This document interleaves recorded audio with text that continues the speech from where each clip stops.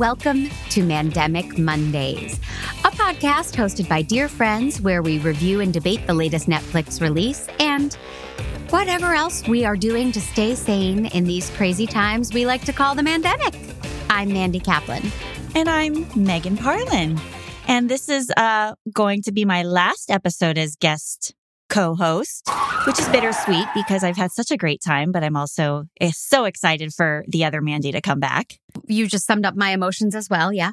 But you know what I can do? Maybe while you guys are recording, I will watch you from my window. I thought you were doing that already, no? Well, now I will. Yes, Woman in the Window. This is the movie we watched on Netflix, an adaptation of a novel by A.J. Finn, which was quite zeitgeisty a couple years back. And I remember hearing Amy Adams was going to make the movie. Might I correct you? Yeah. The author of the book, A.J. Finn, I wrote down Finn, is actually a man named Dan Mallory, who I just did a deep dive on. The New Yorker did like a 20-page article on him. He is a talented Mr. Ripley level liar who made up stories about having a brain tumor that he never had, that his parents died who never died. Wait, I might have dated this guy. What's his name? Yeah. So just to start there, that the author of this book is a total fraud and has a tarnished reputation. Wow. And it's a fascinating read. I recommend it. You sent me the article and I did not read it. And now I feel like a real piece of turd. I actually did not send you the article. Someone I did. didn't want to give that away. Oh, okay. Okay. Not me. Oh. But it's it's riveting. Okay, I highly cool. recommend it. Thank Yeah. you. Proceed. Yeah. So it's an homage to Hitchcock's Rear Window. And it is the story of a woman who is an agoraphobe, can't leave her New York apartment. It's really a house. It's a brownstone. And she's spying on all her neighbors through her window. She sees a crime across the street. A woman is stabbed and killed in front of her eyes. She calls the police. The police come. They accuse her of being a drunk and a pill popper, which she is. No one believes her, and she gets enmeshed in this drama. Did I do it in under 20 seconds? I don't think that was under 20, but it was close and darn good. All right. Bless your heart. So right from the opening shot of this movie, which is a close-up on Amy Adams' beautiful face, her eyes pop open, but it's a very, very close-up shot. So I, of course, obsessed over her skin. Because we get in there, we get into those pores. And Yeah. And they did this shot many times. We see her wake up every morning and she has beautiful skin, but this was a very raw version of her. She was seemingly not wearing makeup, and it made me love and respect her even more. Kind of like Sharp Objects. I mean, I don't know if you watched her in that, but yeah, she was very sweaty and just sweating out alcohol in her. Yeah, very raw. Yeah. And I watched this with my husband, and Amy Adams has been on his list of hall passes, which he goes back and forth on. But yeah, she is. You got to get him to laminate that shit. And then, right, like they did on Friends, once it's laminated, you can't make changes. No. Yeah, that's called a bandwagon hall pass fan. But she is gorgeous. She's gorgeous, but very real. And I am obsessed with skincare. And so I was like looking at her and I'm like, well, she doesn't have fine lines and wrinkles, but that's neither here nor there about the plot of this movie. But that is what I cared about the most. And the cat punch. So is that when you started crying at minute I did 1? not cry in this movie. What? Oh. Now, you had not read the book. Nope. So overall, were you surprised? Were you taken by the twists and turns? Or did you know what was going to happen before it happened? I did not know what was going to happen before it happened. And I did not care because I did not like this movie. Wow. I will tell you, I'm not a fan of the horror genre. And I told you I watched it with my husband, Dave, who's actually an editor on a documentary series about horror films. And he's dived into the genre and including slasher films. And so we watched it together. And so I was a little uncertain about my own opinion of it because I'm not an expert, but he similarly was not into the movie. Here's how I felt about the movie. I likened it to when you walk into a restaurant that has a beautiful atmosphere. It's brand new. It's gorgeous. The menu is perfect. The waiter is great. And then you order the food and the plate just doesn't look right. And you taste the food and nothing really goes together. And then you leave just unsatisfied and you want to stop at In-N-Out. It's like this movie it was beautiful. And it had an amazing cast, and it's based on a zeitgeisty novel, and yet it was frenetic and didn't come together well. And I ended up doing research on it later, and there are reasons why, which we can get into, but I don't want to take over too much. But I did no research because I really liked this movie. I had a lot of fun. I went on the ride. I couldn't tell because I had read the book, so I couldn't tell.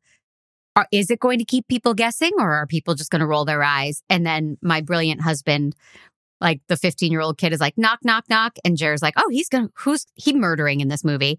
And, there were things about it that were very obvious, but then there were twists that I don't think Jared didn't see every twist coming, but there are a lot of twists and turns and reveals in this movie, like there were in the book. There were even more in the book. I missed a few elements of the book. I'm surprised you feel this strongly. I thought it was a great popcorn movie. I'm not saying it was like brilliant filmmaking. Or actually, I really liked the filmmaking, but it was just a good ride. I didn't find it a good ride. I found that they dropped you in at level 9 and it just didn't go anywhere from there. They didn't have anywhere to go because every moment had this false intensity to it. And yes, there were twists and turns, but yeah, there was a review I read about it and they kind of hit the nail on the head. There's this feeling of not caring about not caring. And that's the way I felt about it, this languish, or it didn't get me. And I did end up reading about it and there was a coup d'etat, that made it all make sense for me that, they started off with one filmmaker. It didn't test well. So Scott Rudin fired everybody and somebody else came in and put it together. And Disney hated it. The actors hated it. They bought the actors out of their contract. Netflix took it and basically have not promoted it at all because the actors just want it to go away. Wow. And that's what I got out of it is somebody took this over and didn't have the original vision that whoever took it on had. And that's how it felt. I wasn't in good hands. I disagree. I mean, obviously you have the proof to back that shit up, but I felt like it was a fun ride and I liked some of the directorial choices and I liked the dialogue. I felt like, because Tracy Letts is a really fantastic playwright and he wrote the screenplay. And yeah. I liked how real the dialogue was.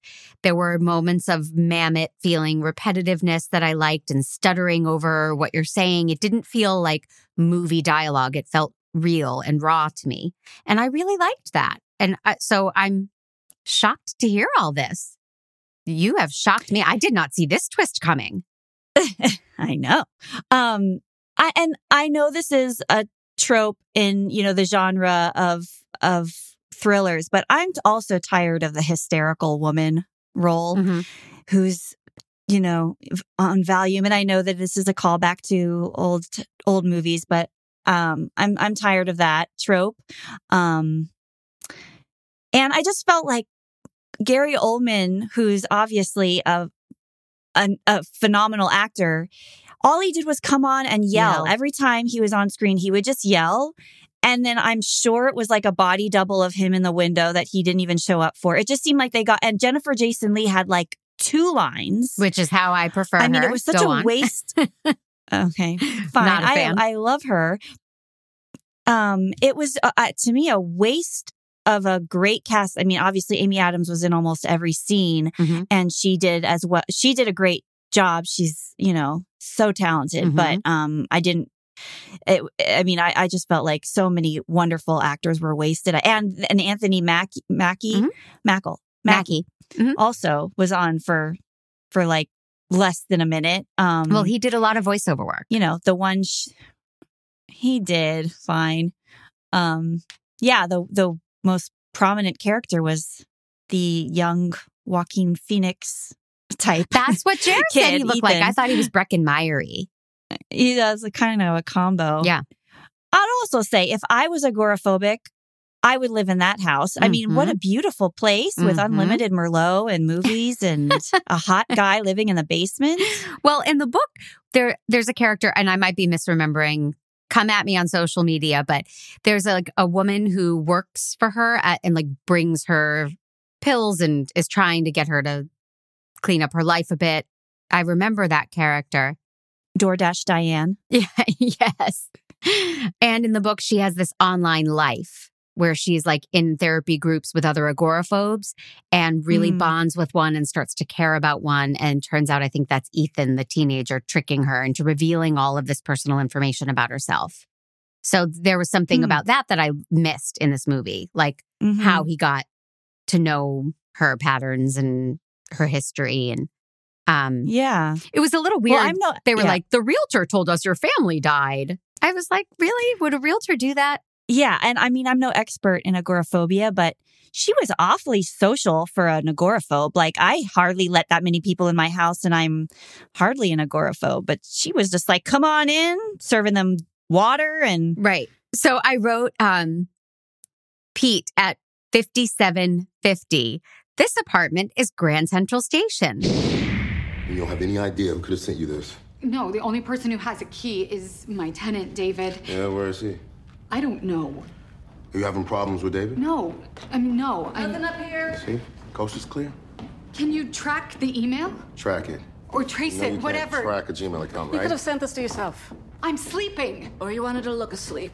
I'm asleep. What the hell? Dr. Fox, there is no sign that anyone has been here, okay? Nothing is missing. Doors and windows look okay. Someone has been in my house. I have given you proof. She called my office in Boston. Did you know that? She has been calling Mr. Russell, my please. house. Why were you She fired? spies on her house with a camera. She She lured my son into her home. He is abusive. She is harassing my son. She is He hit his harassing son. all of I us. saw him hit his son. She's delusional. Ethan told me, Jane told me, I saw him do it.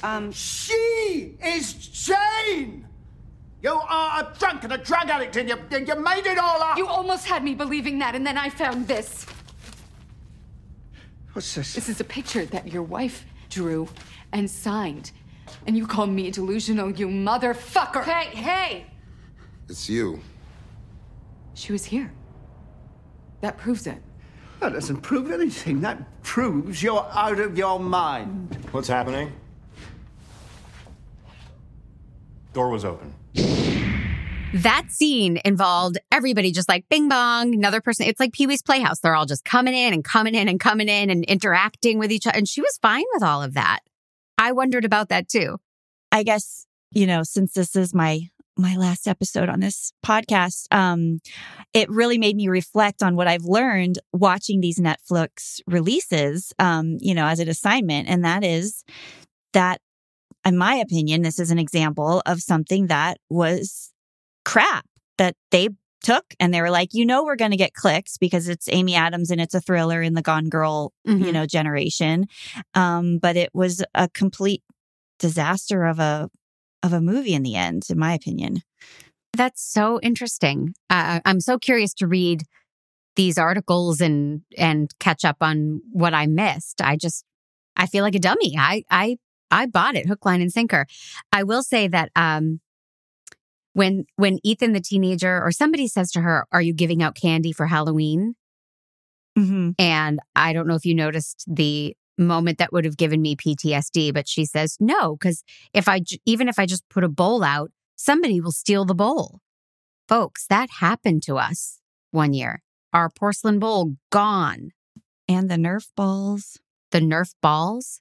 Oh, the Nerf bullets. God. The Nerf bullets. Yeah. So it's really, that was just a moment I wrote down. It was like, so it's not just us that fear the candy bowl being stolen. So I get scared very easily in horror movies. And the scariest moment for me was when Ethan, the neighbor, hugs her and then sneezes on her neck. That is my idea of a horror film. Not only because I'm a germaphobe and that just disgust me. But then I thought, oh, great. Is this going to turn into a pandemic horror movie? I love that you're calling it horror. I found it's really just a thriller. It's not like a thriller. Yeah. But it had a slasher element at the end. Sure. However, Punch made it through the whole movie, which I found delightfully shocking. Because whenever like a cute animal is introduced and you know there's a bad guy, you know the animal's going to end up bloody and sending a message. Not Punch. Especially a white cat. Right? Yeah, red and white. She Although made it. I wanted to ask you, since I know you're a cat lady, do people ever say good boy to a cat? Like the last scene, Amy Adams said, good boy. Because he got in And the that just felt carrier. really... Have you ever tried to put a cat in a carrier? You praise them if they do it. But really, do you ever say good boy? I talk to my cats like they are very intellectual people. And I sing to them. Like a dog. Yeah. I mean, yes, I would say good boy to Lamb Chop. Okay. All right. That felt wrong to me. I will call you out on that. I mentioned it before, the device of using voiceover, second week in a row, to tell the story with her husband and daughter. Now, in the book, she's just like, oh my God, my daughter called and woke me up, or, you know, she's just recounting these conversations with her family. So I wondered how they were going to do it in the movie. And I found that to be a very effective choice. We're watching her putter around her house and we're hearing that they got into an argument last night and he was writing her about her shrink and, you know, heads up everybody, they're dead. They don't exist. But I liked that device. Did you not? I could tell what was happening. Mm-hmm. It felt very Sixth Sense to me that they didn't really exist. Okay. But I don't see any other way they could have done it. So I get it, but it didn't grab me. And I liked that they weren't idealized. She was arguing with him as opposed to just like perfect memories of, you know, my loving, perfect husband who's so supportive and sweet and my daughter who's perfect. Like even in her imagination, they were flawed and their relationship was fraught with tension, which I liked. Mm-hmm. Oh God, what did it get on Rotten Tomatoes? Now I feel like a dumbass. It's not good. Oh. It's not good. No, I know. I hated this movie.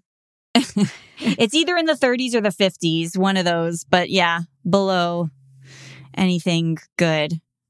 You're a music nerd. Did you like the music at least? I did, yes. I mean, I appreciated the parallels with Hitchcock and, you know, I see where they were going, but it also felt heavy-handed and just not elegant, but it was fine. Yeah. I mean, it shouldn't have been any other way, the music. Yeah, I loved the music.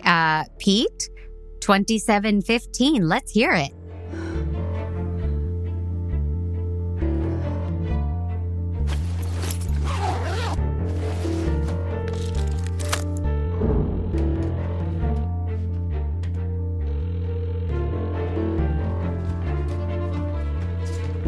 Hey, this is David. I'm not here right now. Leave a message and I'll do my best to get back to you. David? You referenced it as being Hitchcockian. It is, and it's so old movie and classic. And I thought it was really nicely done. I didn't write down the name of the composer because I'm an ass, but I thought the music was a very strong homage to Rear Window. Yeah, there were a lot of homages, just strung together, in my opinion, very clunkily. And I keep making these analogies, but I remember watching Big Little Lies season 2 and wondering, like, why does this suck this season? I loved season 1 and it's the same cast and, you know, it just, the pacing was off and scenes were too short. And then of course, you know, there was a coup and this to me had the same essence of that. Okay. So you referenced Big Little Lies and did you read that book? I forget. Yes, I did. Okay. And I read the book and loved it. And then I also loved the first season of the show. I found it to be a really worthy adaptation. So my question to you, Megan, is putting you on the spot. What are adaptations that you have really loved of books you've loved?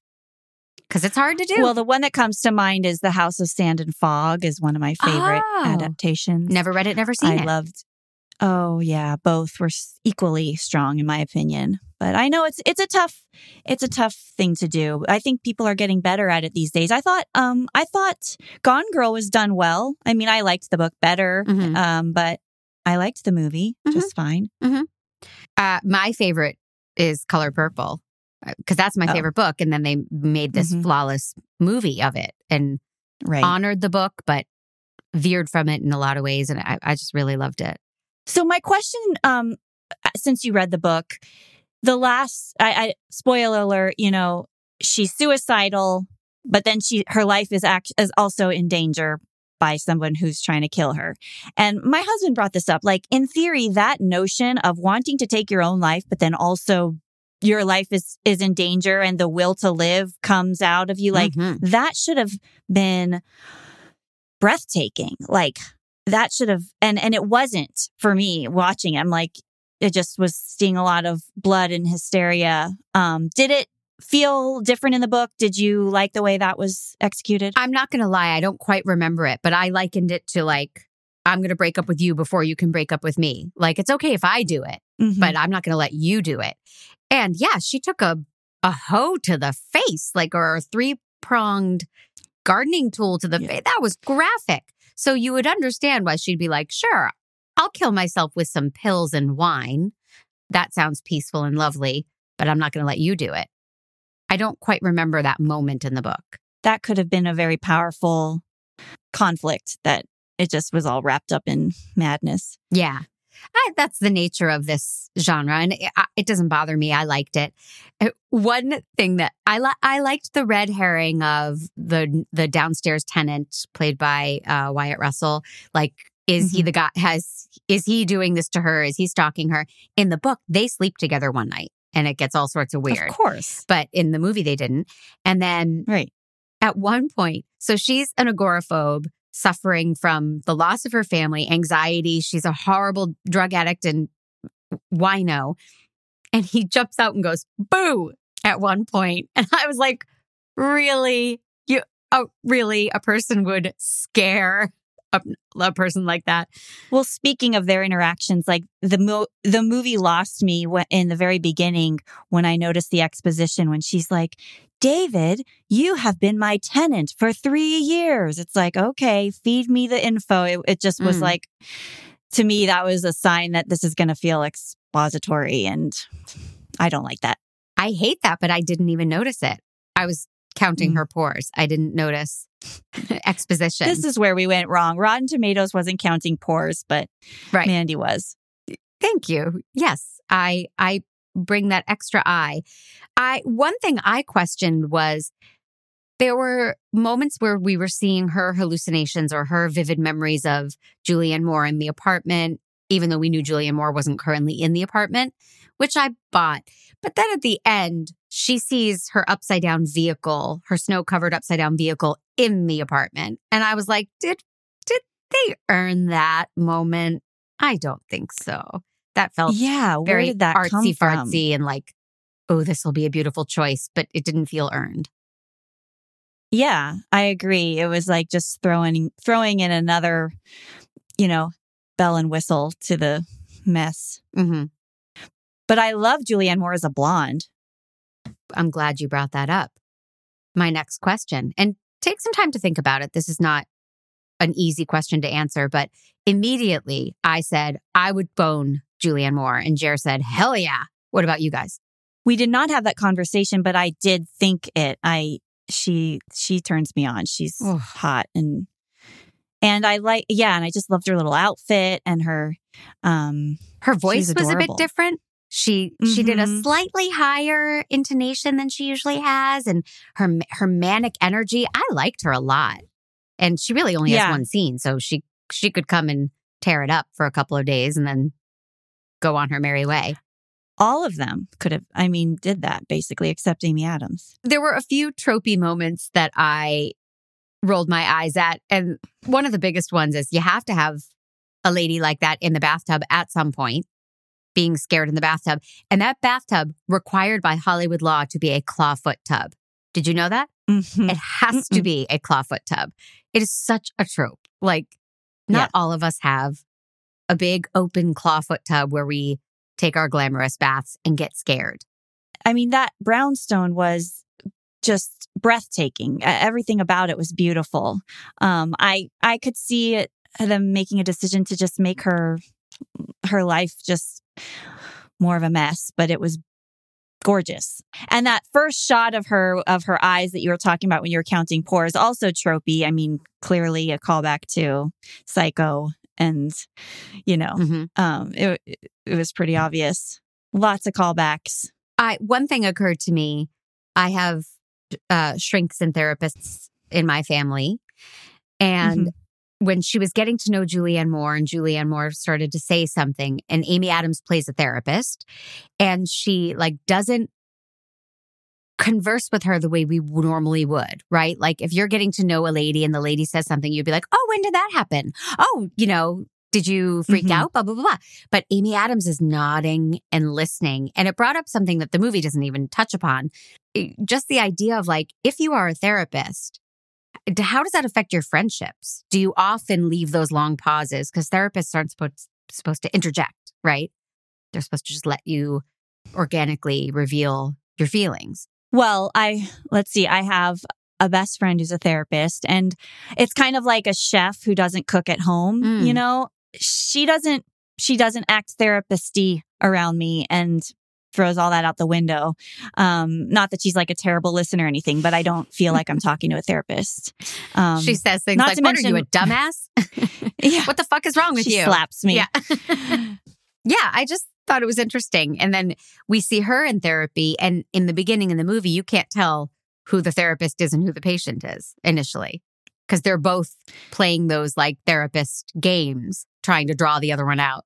Yeah. And then when she was trying to interact with Ethan in a counselor type way, you could see almost like she was trying to channel this inner part of her that is so dead inside, but she was desperate to be that again. So I did see a glimmer of that, which that's the great thing about Amy Adams is you can see her inner world. She's done the work, and she's so talented. I love her. At the end of the movie, I just wanted them to cut to, that's how you know. She's just so light and radiant and beautiful. And she was that at the end of the movie. And it was funny to me to think she would skip through the city and immediately become Giselle from Enchanted. For anyone who didn't get that. And she does that. I got it. She does that so well. Where when she goes kind of back and forth in time or between worlds, and she can go from distraught, pasty, slightly homely to gorgeous, radiant, bright. I mean, it's amazing. It's truly mind-blowing how she does that. We love you, Amy Adams. Even though we hated this movie, and I think you did too. And I will say, remember I texted you, I can't find it. It was really bizarre. It wasn't coming up in the search. And then we found it, but in a very circuitous way. We even did a Netflix update thinking it was an app thing on our end. But I wondered if, because Netflix has deliberately done very little to promote this, if maybe their algorithms were asleep. The engineers were like, yeah, we'll just turn that X into a Y, and who cares? I don't know. I'm going to read all about it now. I can't wait. I took a deep dive. I even listened to podcasts about it. I was like this, because I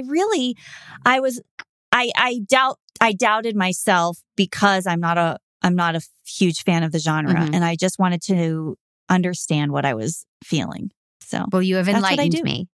How many man jobs would you give it?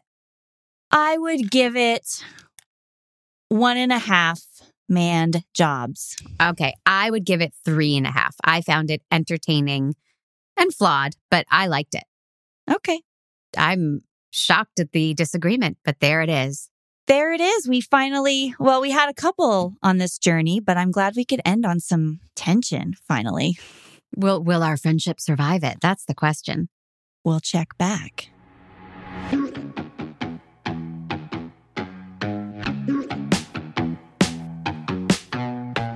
So, Mandy, since this is my last episode co-hosting, I know. How do I keep up with you and Mandy, in every way possible?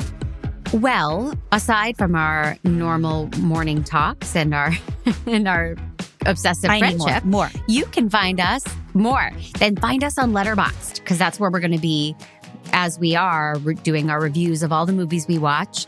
And it's a really fun, they call it the Goodreads for films. It's a fun place to talk movies and find out about movies and find out what we think of movies. Gosh, and what a great thing, especially for this movie, The Woman in the Window was a book and a movie. Goodreads, Letterboxd. Come on.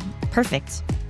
Little cross promotion there. Yeah, we actually have our own promo code now. If you go to letterboxd.com/pro and enter the code Mandemic, you can get 20% off upgrading to a pro or patron account. And they come with all these cool extra features, and you could do way more on the site. And it's a really great place to see topless pictures of the Mandys. I mean, movie reviews that the Mandys write. Oh, well, where are the topless pictures? Because also, I'll text you. I'm all there. See you on Letterboxd. See you there.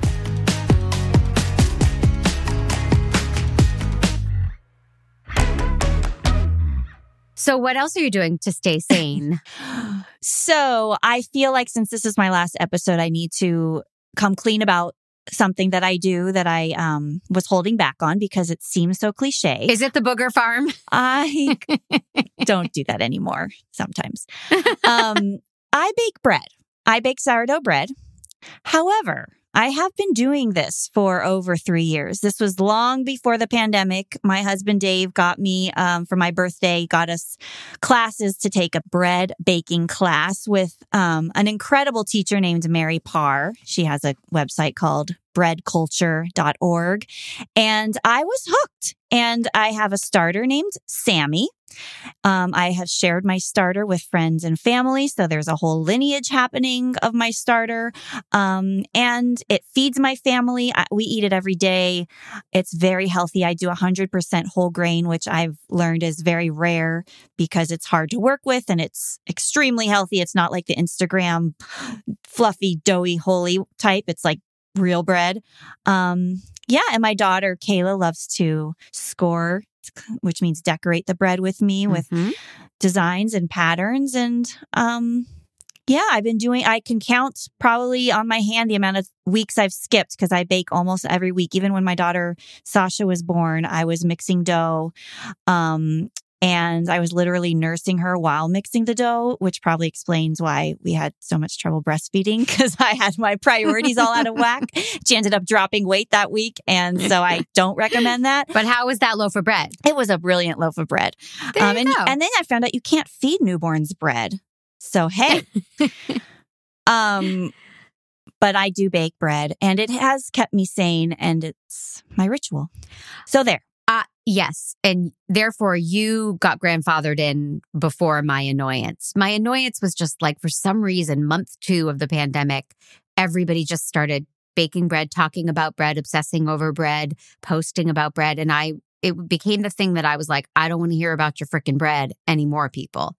But you got a pass because you had been doing it. Before it was cool. And I'm not even on social media anymore, so I don't feed into that machine. Right. And yeah, it is interesting. And I wanted to prove to myself that this is something that I will do every week before I started spending money on stuff. And I have been. It's like one of the few things that has stuck around for me. So it's not a passing pandemic phase. This is me. I'll allow it, but only from you. And you don't even eat bread. So I don't eat bread. No wonder you're a hater. Exactly. I'm like, why isn't everybody making cheese? Well, I don't know if you've noticed how contoured and different I look on the Zoom. You could probably tell. Just say you can tell so I don't cry. Is that because of the beta settings that I turned you on to? No, but that's exciting. The lipstick phase. Well, when we do Zooms, so the pandemic has forced us all to stare at ourselves on Zoom. And it's forced some of us, namely me, to, how do I phrase this mildly, hate my face. And I've always been a person who loved makeup and face products. A serum really gets me excited. But in the pandemic with the Zoom, I have been obsessively watching like makeup tutorial videos, which is something I never did before. Obsessively trying samples of new serums and everything. And the thing that I learned this week, and I didn't write down her name, so I apologize, from this lovely lady who did a tutorial. And I love when they do half their face so you can really see the difference.